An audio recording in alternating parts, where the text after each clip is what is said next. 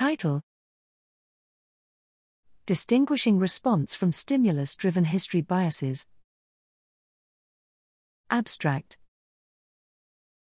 Perception is shaped by past experience, both cumulative and contextual. Serial dependence reflects a contextual attractive bias to perceive or report the world as more stable than it truly is. As serial dependence has often been examined in continuous report or change detection tasks, it's unclear whether attraction is towards the identity of the previous stimulus feature, or rather to the response made to indicate the perceived stimulus value on the previous trial.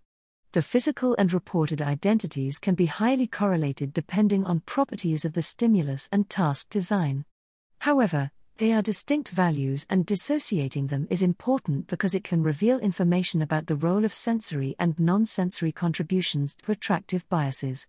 These alternative possibilities can be challenging to disentangle because 1. Stimulus values and responses are typically strongly correlated, and 2. Measuring response biases using standard techniques can be confounded by context-independent biases such as cardinal bias for orientation, i.e., higher precision, but repelled, responses from vertical and horizontal orientations. Here we explore the issues and confounds related to measuring response biases using simulations.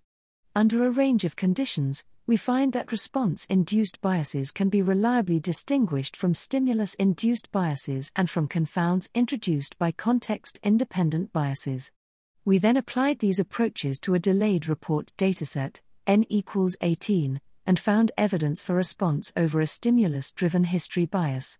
This work demonstrates that stimulus and response-driven history biases can be reliably dissociated and provides code to implement these analysis procedures.